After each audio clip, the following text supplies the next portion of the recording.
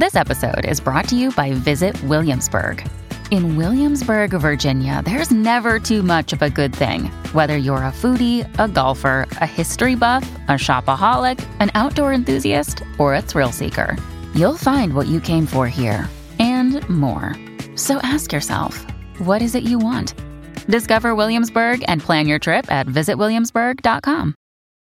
When you need mealtime inspiration, it's worth shopping Kroger, where you'll find over 30,000 mouth-watering choices that excite your inner foodie. And no matter what tasty choice you make, you'll enjoy our everyday low prices, plus extra ways to save, like digital coupons worth over $600 each week. You can also save up to $1 off per gallon at the pump with fuel points. More savings and more inspiring flavors make shopping Kroger worth it every time. Kroger, fresh for everyone. Fuel restrictions apply. Hello, everybody. This is Marshall Poe. I'm the editor of the New Books Network. NBN listeners like to read books and buy them. So we thought we'd tell you that right now, our friends at Princeton University Press are having a remarkable site-wide sale. You can get 50% off books, including ebooks and audiobooks, with the code 50, F-I-F-T-Y, at checkout until May 31. You can save some real money on Princeton University Press books. I encourage you to go there and check it out. Welcome to the New Books Network. Hello and welcome to another episode on the New Books Network. I'm one of your hosts, Dr. Miranda Melcher, and I'm very pleased to have with me today Dr. Jean Lin to tell us all about her book published by Columbia University Press in 2023, titled A Spark in the Smokestacks, Environmental Organizing in Beijing Middle-Class Communities, which is really interesting. It focuses on Beijing, China, and a bunch of things that kind of come together, right? The pollution that is often read about and environmental issues more broadly, and the massive expansion in housing and home ownership, as well as community organizing and protest. And somehow all these things all come together in this really interesting way in this book about Beijing, but also about a lot more than that. So Jean, thank you so much for being with us on the podcast. Hi, thank you for having me today. I'll get started and maybe introduce myself a little bit first, and I can also maybe go over a little bit why I decided to write this book, other than it being a dissertation originally. But I'm an assistant professor currently at Cal State University East Bay. I completed my PhD at the University of Chicago in sociology, and then I did a postdoc at Stanford Center on Philanthropy and Civil Society prior to this. I wanted to write this book because I thought it was really important to bring attention to the study of urban communities outside of the US context and outside of a democratic context. There are a lot of in-depth ethnographies of American communities in Chicago and Boston, and I feel like these engaging portrayals of Chinese communities are pretty rare, and particularly focusing on critical junctures of urban transformation.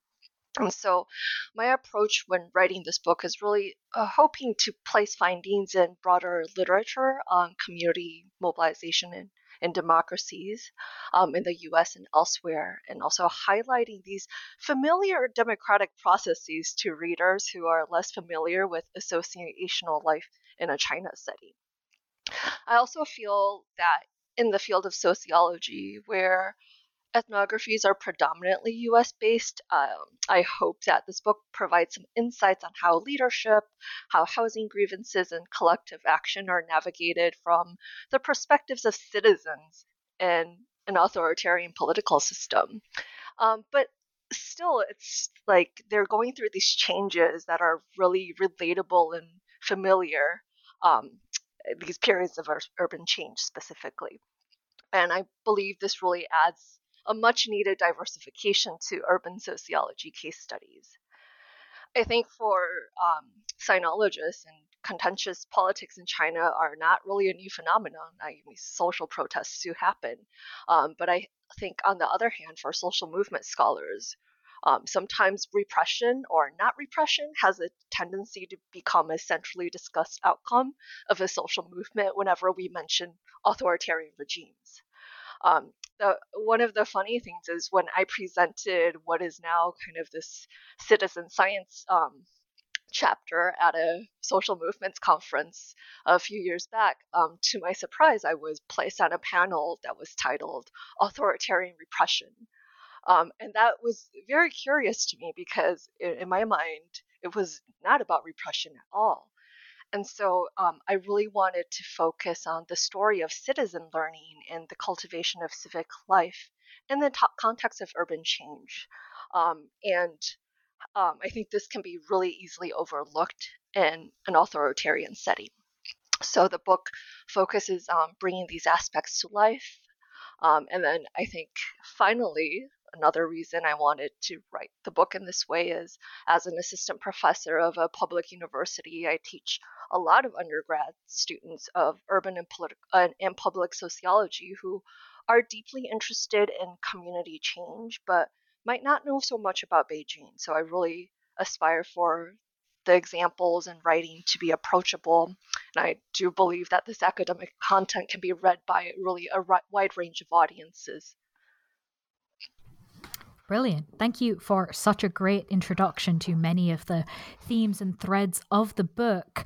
I'd like to start off asking you about one of them that you've just mentioned, the urban change aspect, because I think that in a lot of ways that is one of the more relatable parts to a lot of people, but also one of the less understood parts about how China operates today.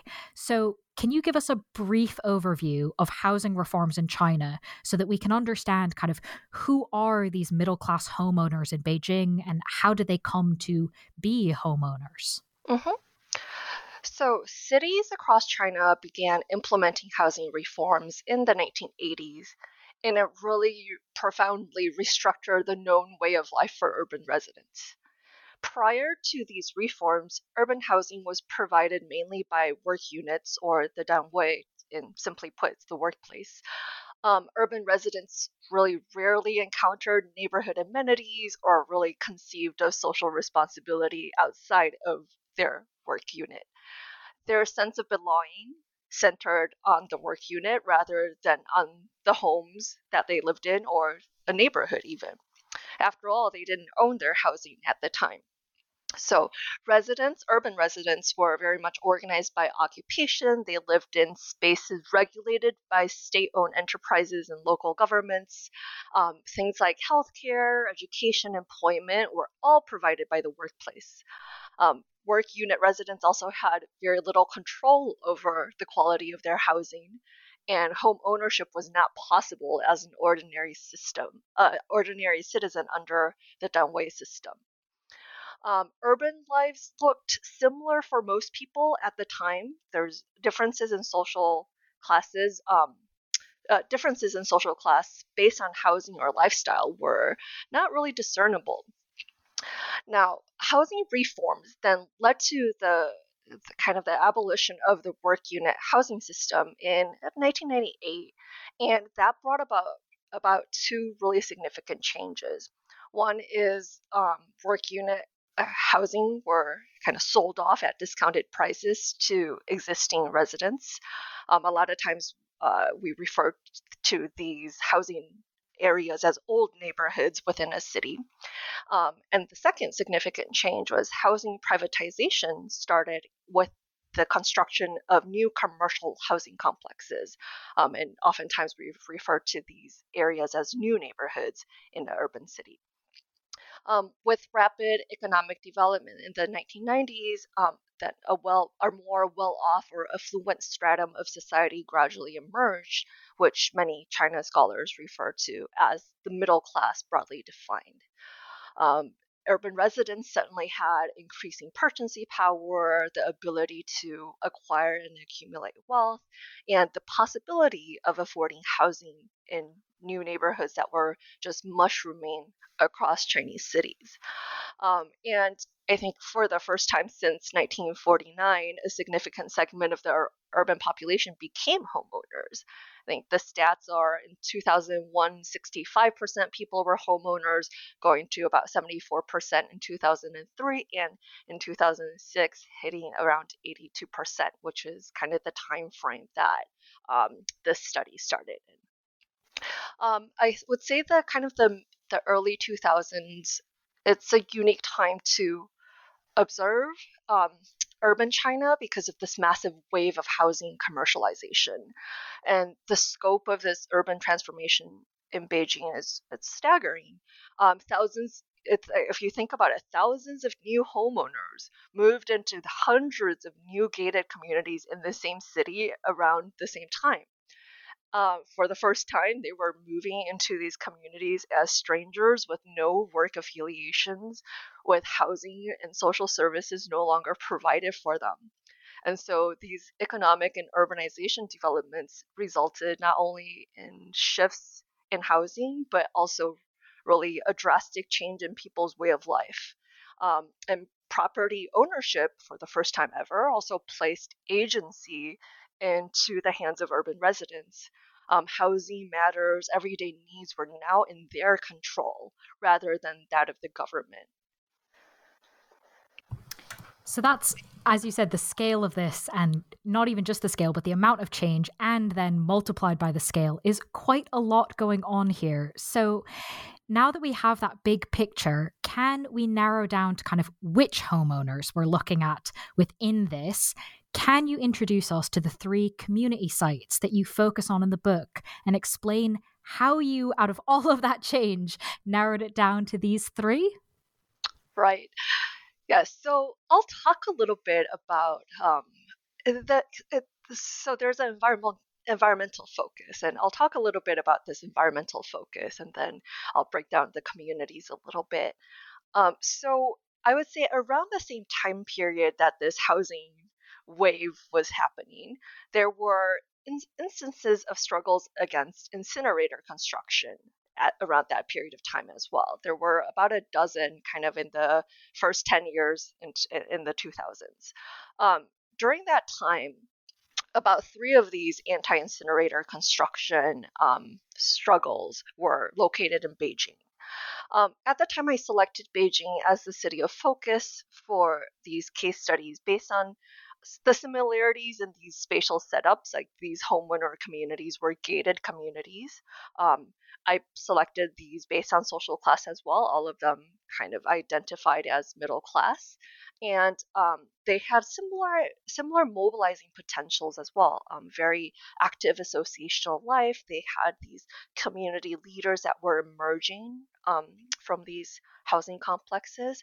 And then finally, with these 3 communities or cases I selected, they also had really interesting varying consequences of their anti-incinerator protests. So across the 3, just very briefly, one received a little bit more government acceptance, ended up with their incinerator actually relocating. Another faced a lot of government repression with the incinerator being built. The third instance is not pure repression, but there was some co-optation going on with the government, and the incinerator also ultimately being built. So kind of within the same city in the same time frame, there were 3 different incinerators that were being constructed and kind of with these varying consequences.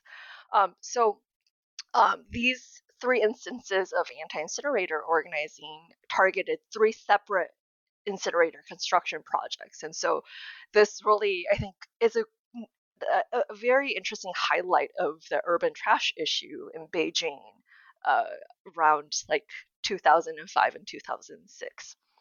And so I think the easiest way to kind of remember the communities in the book is I kind of color coded them. So there's a color coding symbolism of the names that were chosen to represent the communities.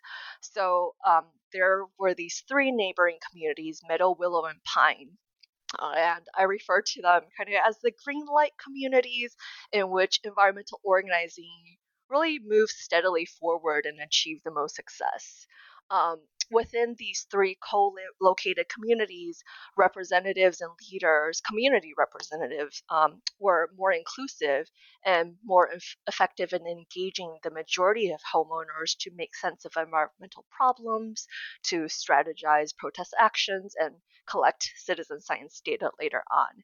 And because of their approach, collective organizing against incinerator construction was sustained over a period of several years, resulting not only in the relocation of the planned incinerator, but also in the establishment of a more durable environmental organization that continued to tackle other pollution issues in the neighborhood.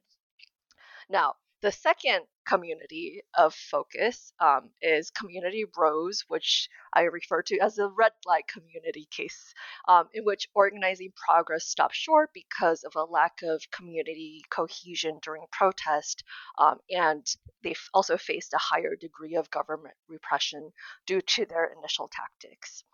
And finally, we have Community Marigold, which is a yellow light community. It was a little bit harder to classify as either a thriving case or a failing case, but in this instance, the most active community leader was co-opted by the government to publicly represent community environmental interests. The leader did continue to advocate for improved environmental practices, but did so primarily as an individual government partner and business owner rather than as a community leader bringing together fellow homeowners.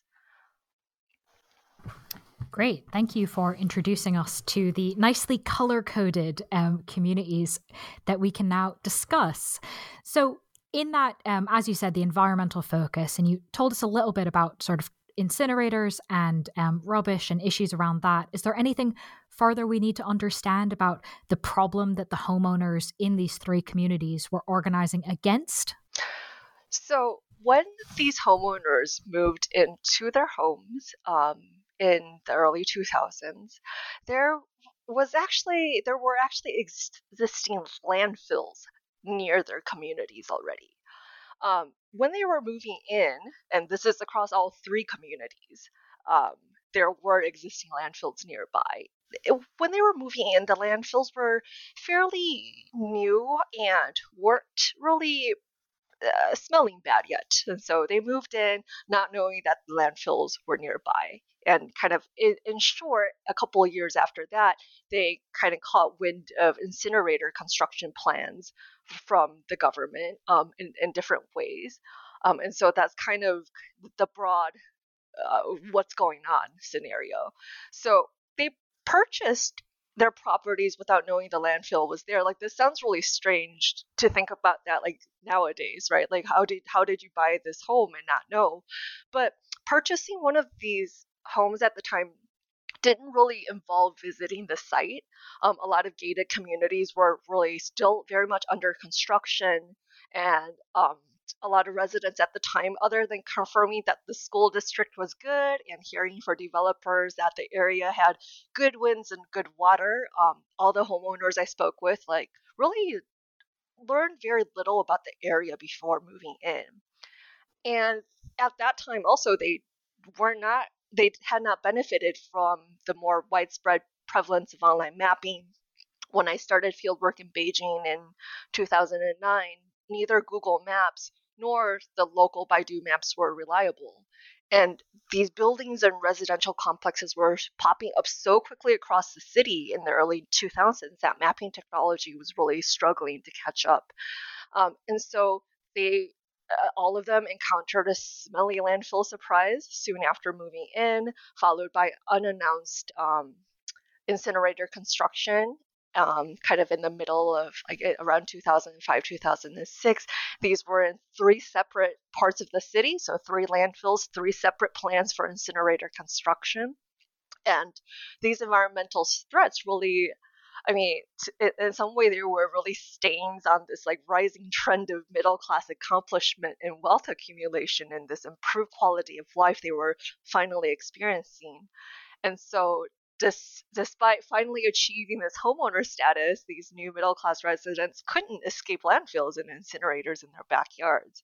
And urban trash problems were getting to a point that It was so bad that one of the homeowners later described the situation to me as they they don't really have a choice of being able to move anywhere else in the city because incinerators were just following us everywhere. The description of kind of what it was like on a hot summer's day that you include in the book was incredibly evocative. I could see why it would be very hard to ignore and why homeowners would be very motivated to do something about it.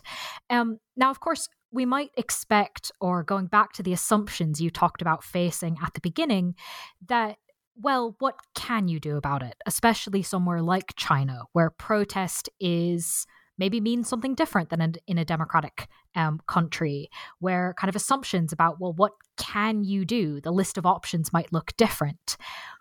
You talk about in the book that one of the reasons environmental protest is so interesting to study and so important to study is because environmental protests are in some ways, quote, a special case within a special case. Why? Mm-hmm. Yes. So it's a special case within a special case because these communities reflect the confluence of environmental awareness and middle-class homeowner identity. So these are both things. It's not just environmental protests, because I mean there's quite a few of them in China, but at the same time they're environmental protests by homeowners in China. So that becomes a little bit more special this way. And so incinerator protests, to kind of give a larger context of kind of these environmental protest trends, the incinerator protests really in these communities reflect a larger trend of environmental resistance in China that coincides with rapid urbanization across cities.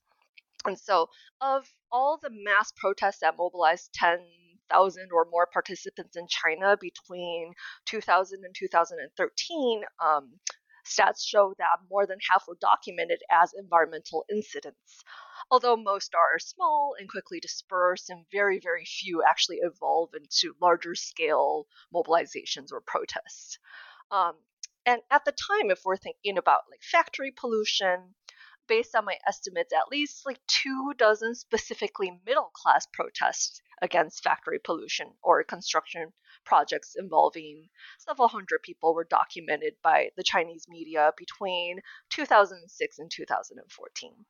So one of the cases that I think a lot of people may have heard of was the anti-PX protest in Xiamen, which is in southern China in 2007, where construction for a chemical plant had started without local residents being notified. At the time, city officials claimed that environmental evaluations by an expert panel had been completed before the project was green-lighted, but that incident really triggered large-scale street protests, primarily of urban middle-class residents and white-collar workers, and this was documented in various media outlets. And I would say over the next decade, very similar anti-PX protests erupted across like other Chinese cities as well. Although mass collective action on environmental issues is still pretty rare in China, it really does have the distinctive feature of being generally tolerated by the state. Environmental grievances are among the more permissible issues for collective action in the view of the Chinese government, as opposed to a human rights violations protest or religious demonstration, etc., which they're perceived as problematically political. So while environmental collective action can also be political in nature, the state is rarely its direct target. Environmental protesters are more likely to focus on construction companies, management companies, or even lower levels of government rather than on central authorities. And because of this relative tolerance, in contrast to other types of protests that are denied media coverage, environmental protest events sometimes escape censorship. And then, in particular, the trash problem is one of the many environmental issues China has begun to confront more directly over the past 3 decades. And because the central government has focused its environmental efforts on problems arising with rapid urbanization, citizen protests can sometimes align with government's government environmental initiatives. So as a result, despite official reluctance to recognize protests in the media, environmental organizing provides this unique opportunity for Chinese citizens not only to form these associational bonds with one another, but also to mobilize for collective action with less likelihood of state interference compared to other types of protests.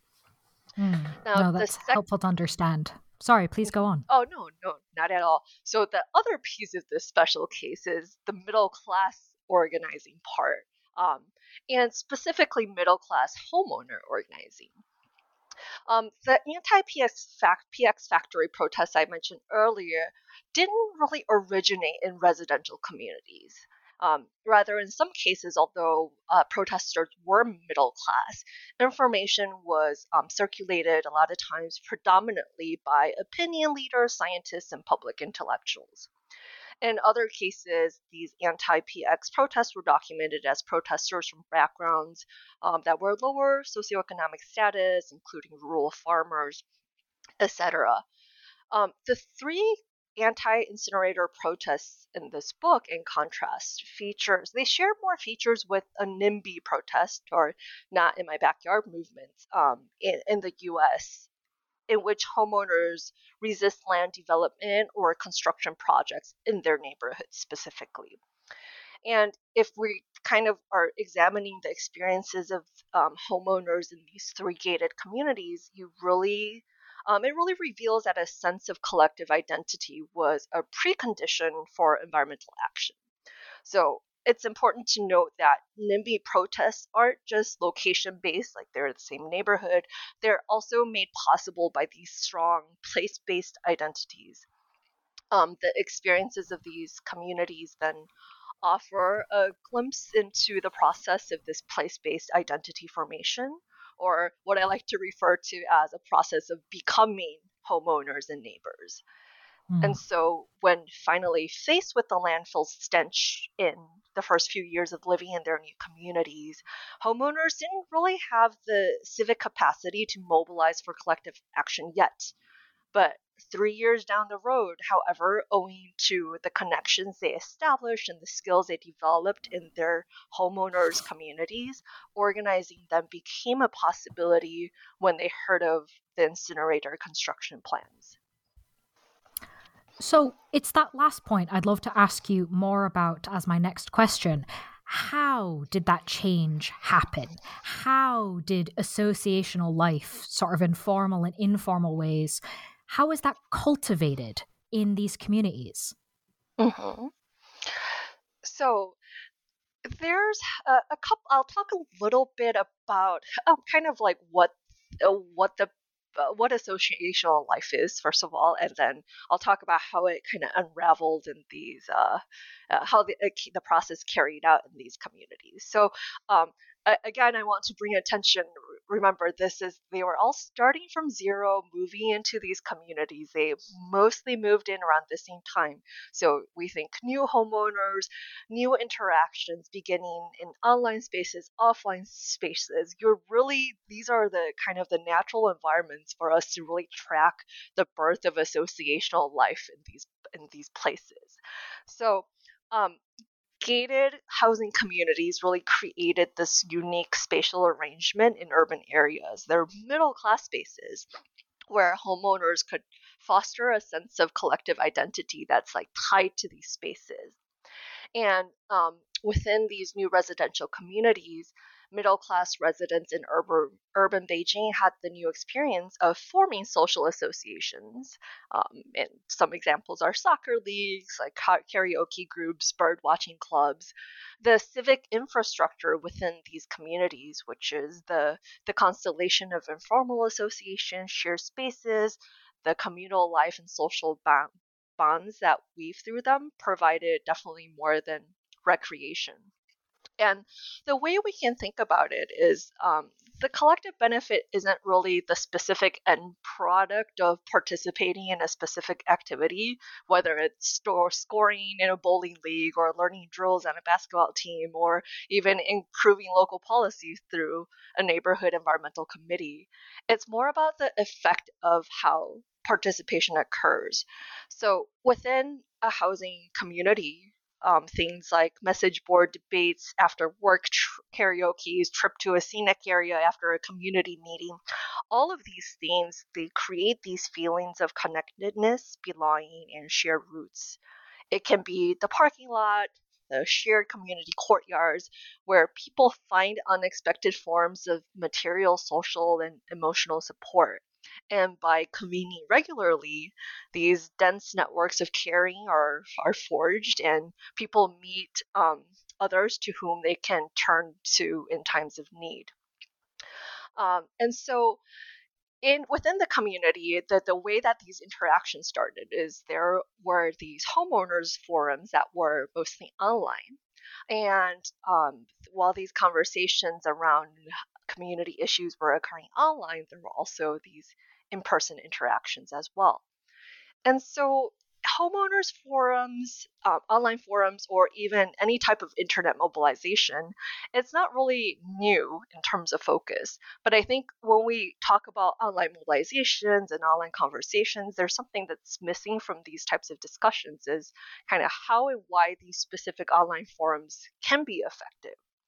And the success of an online community space in these communities in particular, it's made possible not only by the platform that's online, but also by the social capital and civic infrastructure that are created and reinforced offline as well, that is, in the communities themselves.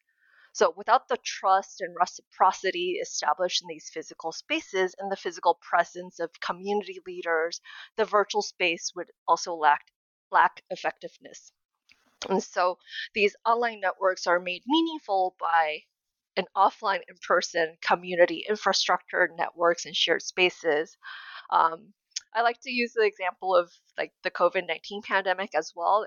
We were a lot of times, not a lot of times, excuse me, but the pandemic has demonstrated that schools and community organizations were able to pivot activities and services to online spaces. They were able to do so because of pre-existing in-person relationships that they had previously.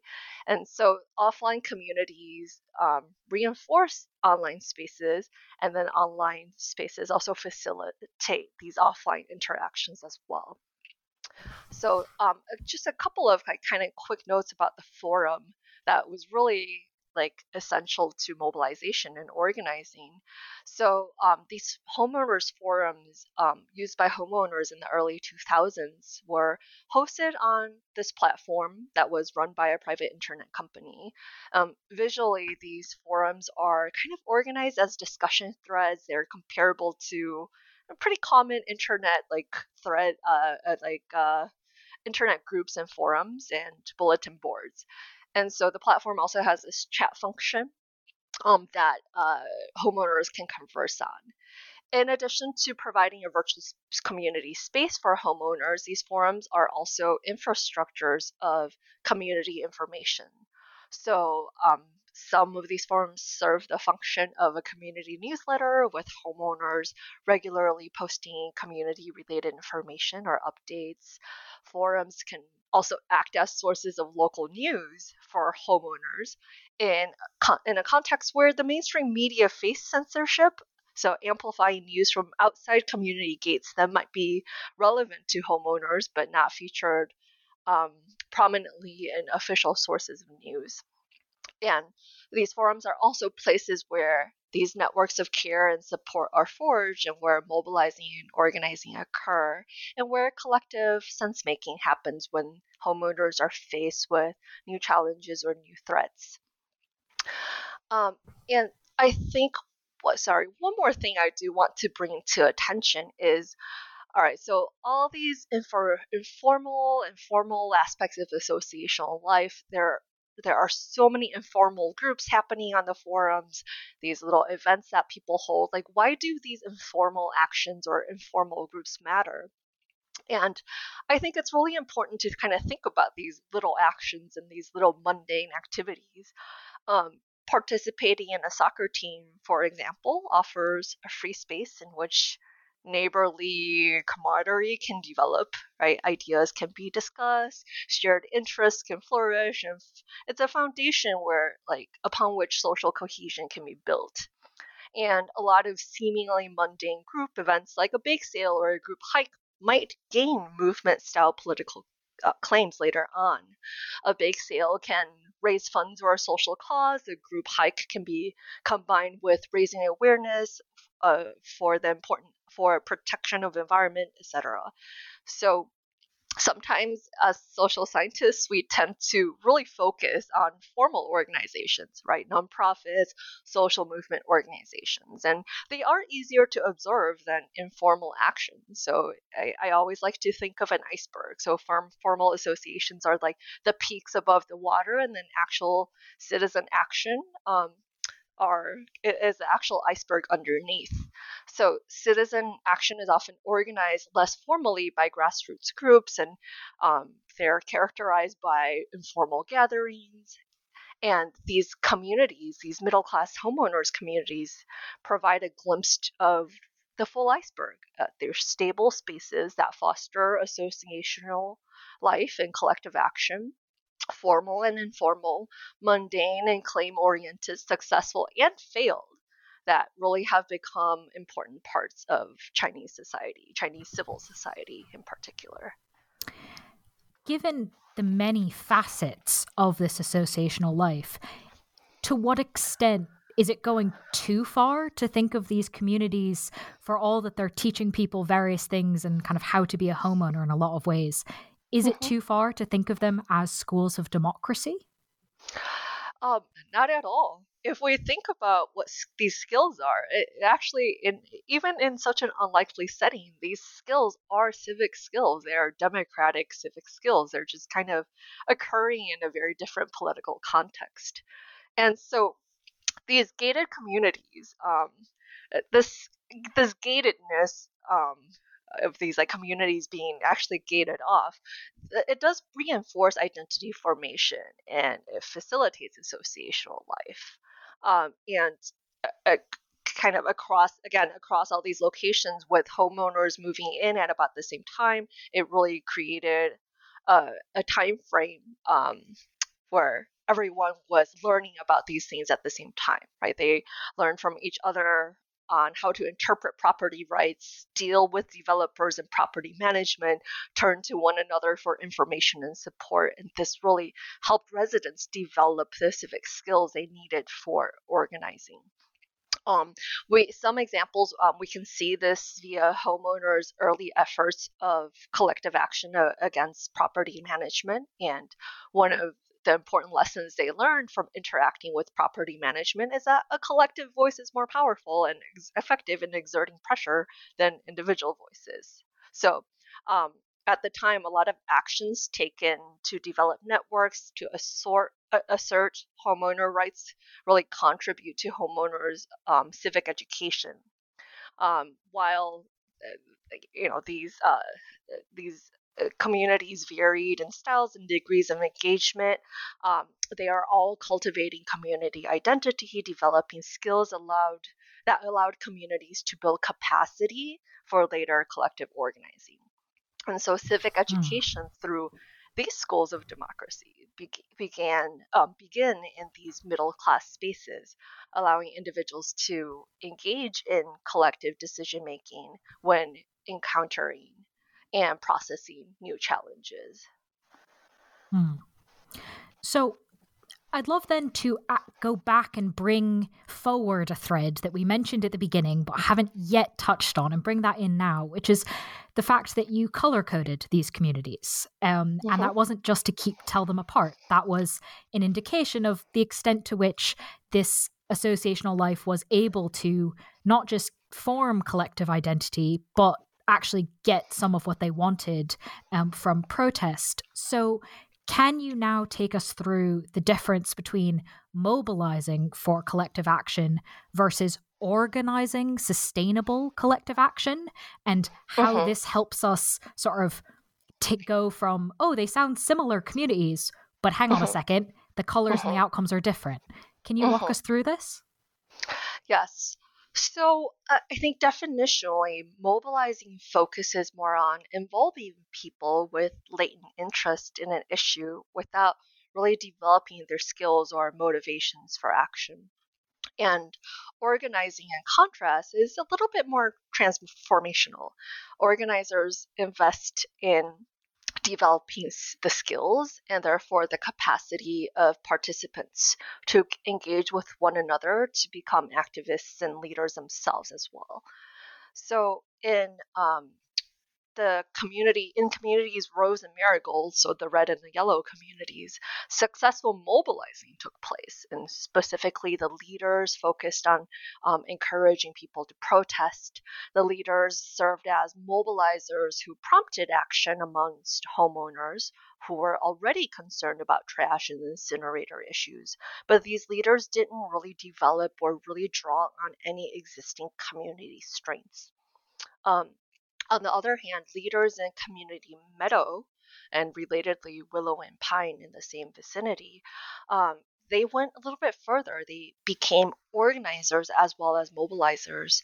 These community representatives cultivated homeowners to become activists, creating opportunities for additional representative leaders to emerge within the neighborhood. So they were, for example, they were able to steadily expand the number of people involved in the anti-incinerator cause.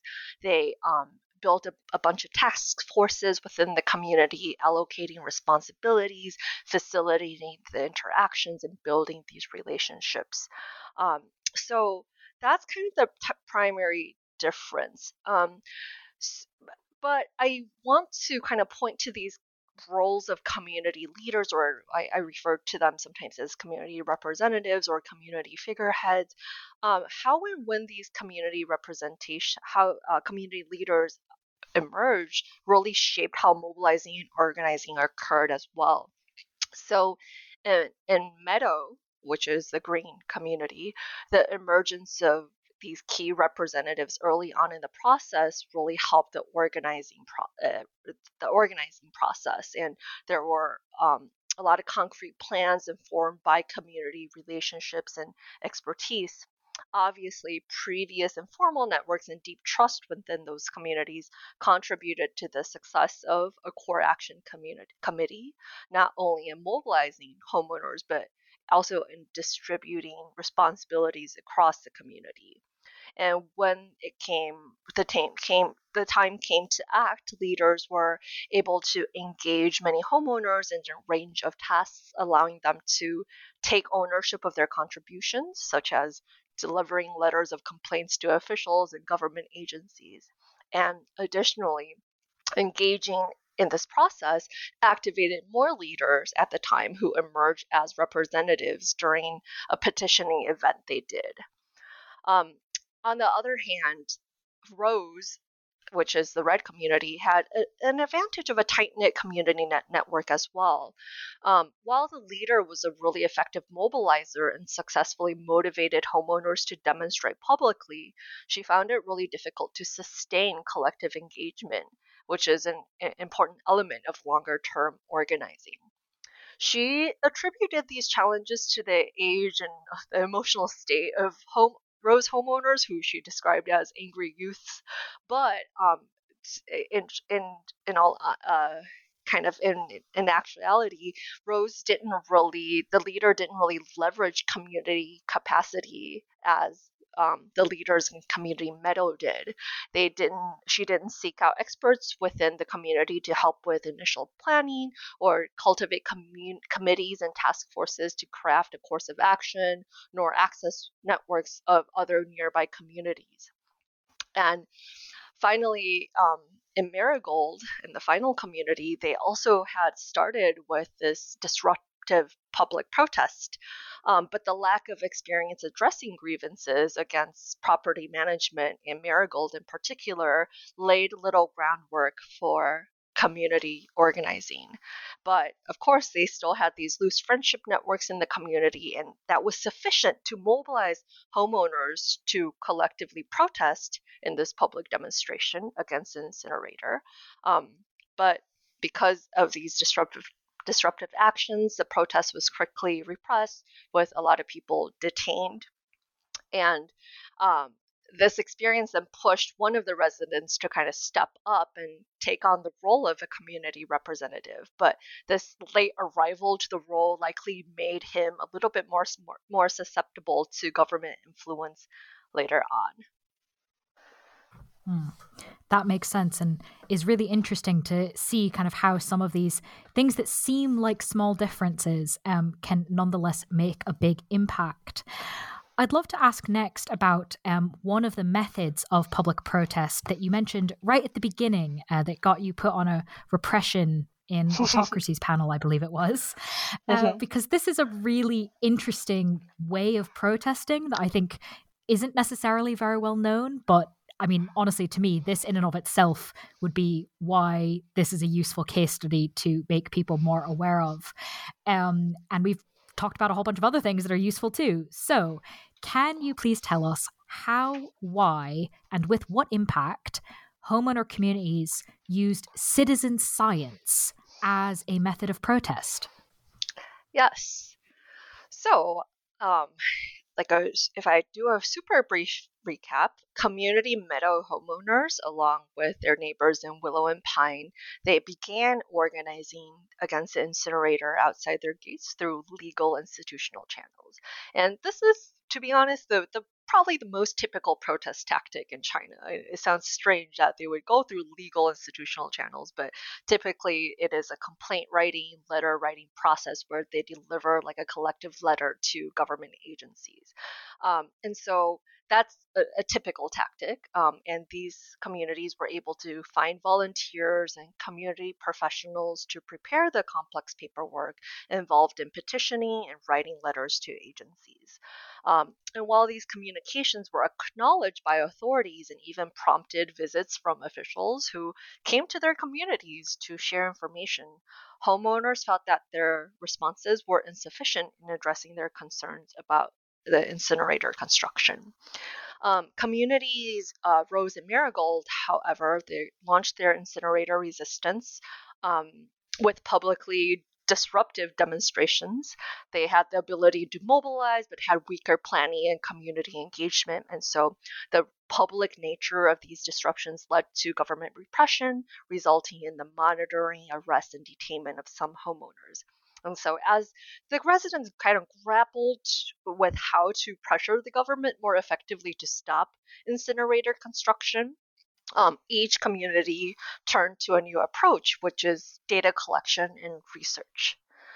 So citizen science not only asserts the power of citizens to dispute the authority of expert science, but it also engages citizens in policy debates and decision-making processes for policies.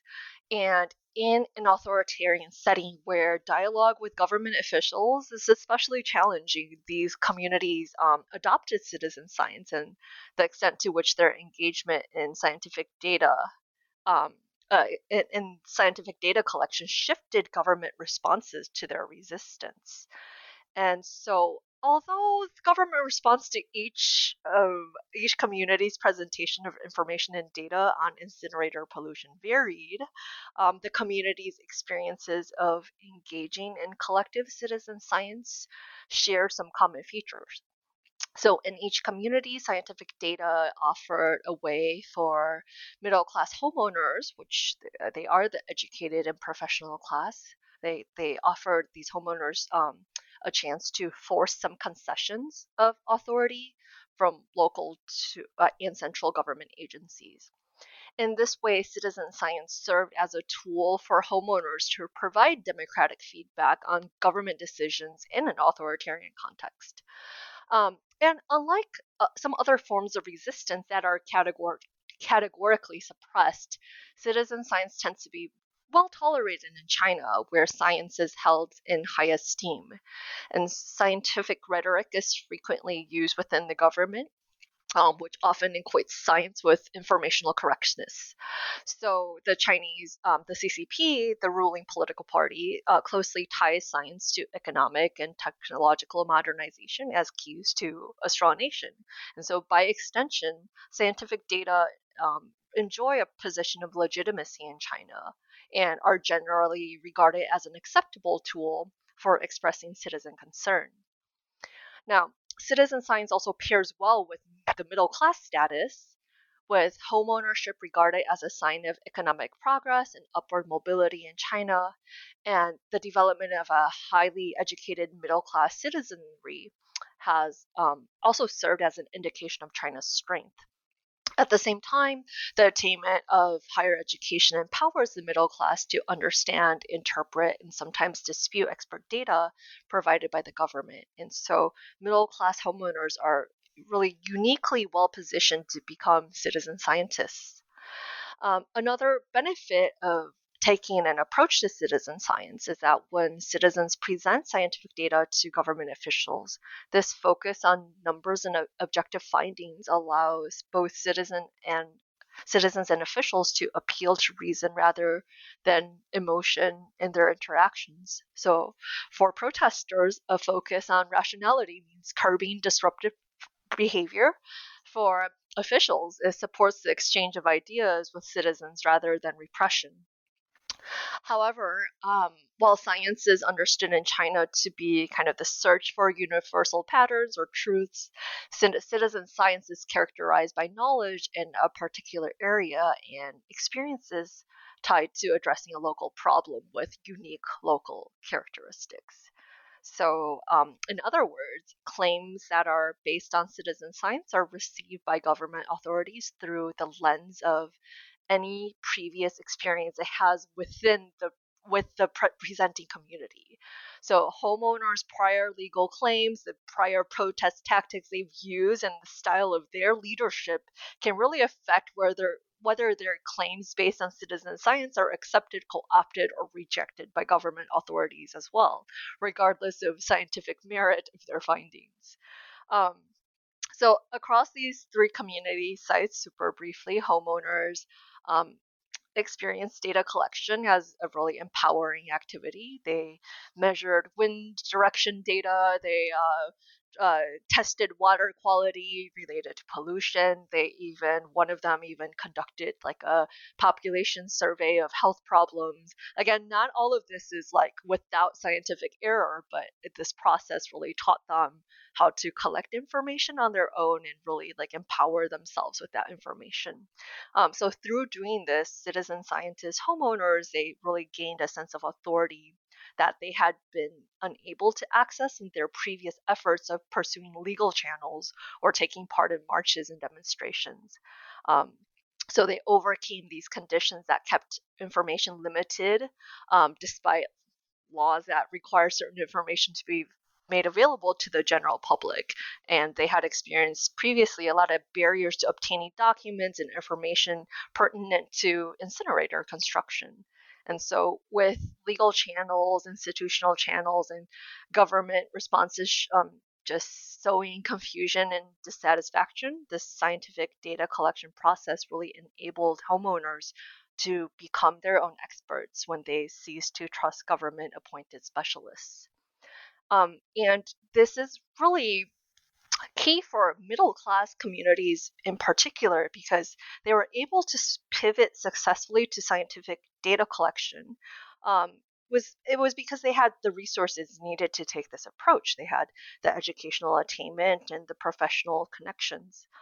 They were able to interpret complex technical documents and academic papers, sometimes in English.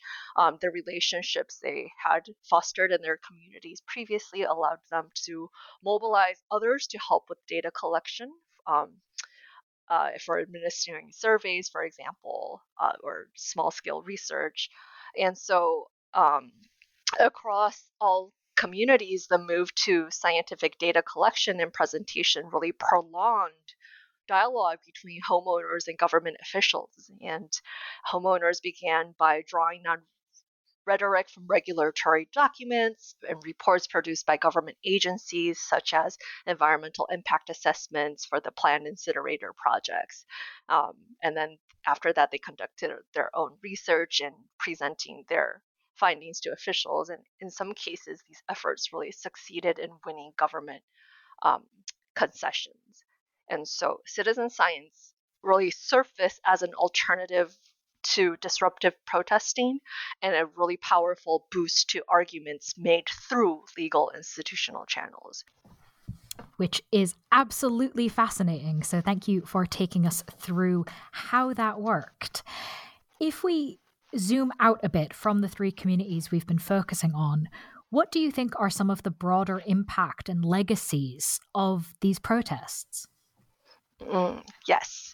So the consequences of community organizing are, I think, reflected in the newly cultivated civic life of middle class homeowners. Community leaders in urban Beijing's gated housing communities perceived that their organizing efforts made a difference, regardless of what the incinerator outcomes were. Their collective efforts demonstrated that protesting was possible and that they could bring environmental issues to government attention. And more importantly, even though engagement really varied across the communities I looked at, homeowners' efforts left behind a legacy of increased environmental awareness, deeper understanding of environmental laws and rights, and insights to how the government operated, civic skills, as well as leadership abilities. The citizen science that occurred in these communities also deepened middle class environmental participation. It required homeowners to research and interpret complex info. And in this way, citizen science promoted meaningful participation and a sense of civic duty. Although these three community sites were unable to converge during their collective action periods, this larger group of urban middle class homeowners cultivated sets of skills and the capacity for organizing locally. And these skills, accompanied by a sense of civic responsibility as Beijing citizens, are then reflected in many homeowners' continued and durable environmental efforts, whether in the form of an environmental company, a well established registered community organization, or even when they recycled or composted at home. I would say an unexpected consequence of homeowners' organizing efforts was their newfound role in environmental education. And this was exemplified by their participation in workshops and talks organized by environmental nonprofit organizations in the city. So, not only did these workshops bring homeowners across the three districts of Beijing together for the first time, but they also gave community representatives frequent opportunities to present their organizing experiences and citizen science discoveries. So, this platform solidified their roles as citizen environmental specialists, playing a part in educating a larger urban population and incorporating their voices into Beijing's environmental civil society. And this delivering of environmental education reinforced community representatives' sense of civic duty as well. That is a quite interesting range of long-term impacts, and again speaks to the value of the case study. That obviously sort of concludes our discussion on the book, but I do have one final question, if you'll allow it. As you mentioned, this book came out of your dissertation, so obviously the publication of it means that it's finally off your desk after perhaps an even longer time than books might otherwise be.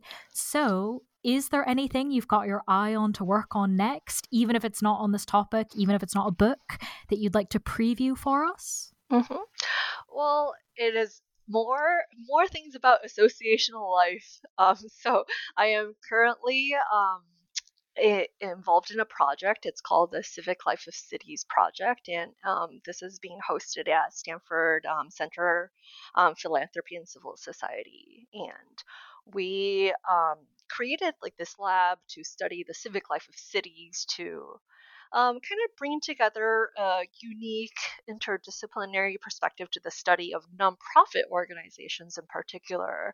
We wanted to draw ideas from public policy, sociology, management, urban studies, and we wanted to see how across the world in different cities. We wanted to kind of look at how the nonprofit sector works, how it serves as the connective tissue of the community, how it brings together citizens, government agencies, businesses, and these connections that nonprofit organizations build. These connections reinforce democratic participation, innovation, ability to satisfy community needs, etc. So this was a massive project that is, I would say, the data collection has wrapped up. So we're in the process of kind of integrating that data, but we use survey and interview methods to kind of understand how some major societal transformations like economic cycles, political climates, evolving ideas on organizational management, even how these things shape the sector. And our comparative research include 7 global cities, which is San Francisco, Seattle, Shenzhen, Singapore, Sydney, Taipei, and Vienna, with probably close to 1,500 nonprofit organizations in the study. It really provides an insight on the sector's resilience and adaptability across the globe. And specifically, I was involved in the data collection process for Taipei in particular. And so I think that's the next exciting thing coming up. And we hope to just kind of understand to what extent um, NPOs or nonprofits have a seat at the table in key urban policy debates. Um, what kind of democratic government initiatives are being done through the nonprofit sector, and just different innovations and even things like social media, their impact on NPO ability to connect with their constituents, etc. So that's kind of the next big exciting thing coming up. Yeah, that's a huge project. Very exciting. Thank you very much for previewing it for us. And while you work on integrating the data and putting all of that together, of course, listeners can read the book we've been discussing, A Spark in the Smokestacks, Environmental Organizing in Beijing Middle-Class Communities, published by Columbia University Press. Jean, thank you so much for being with us on the podcast. Thank you so much.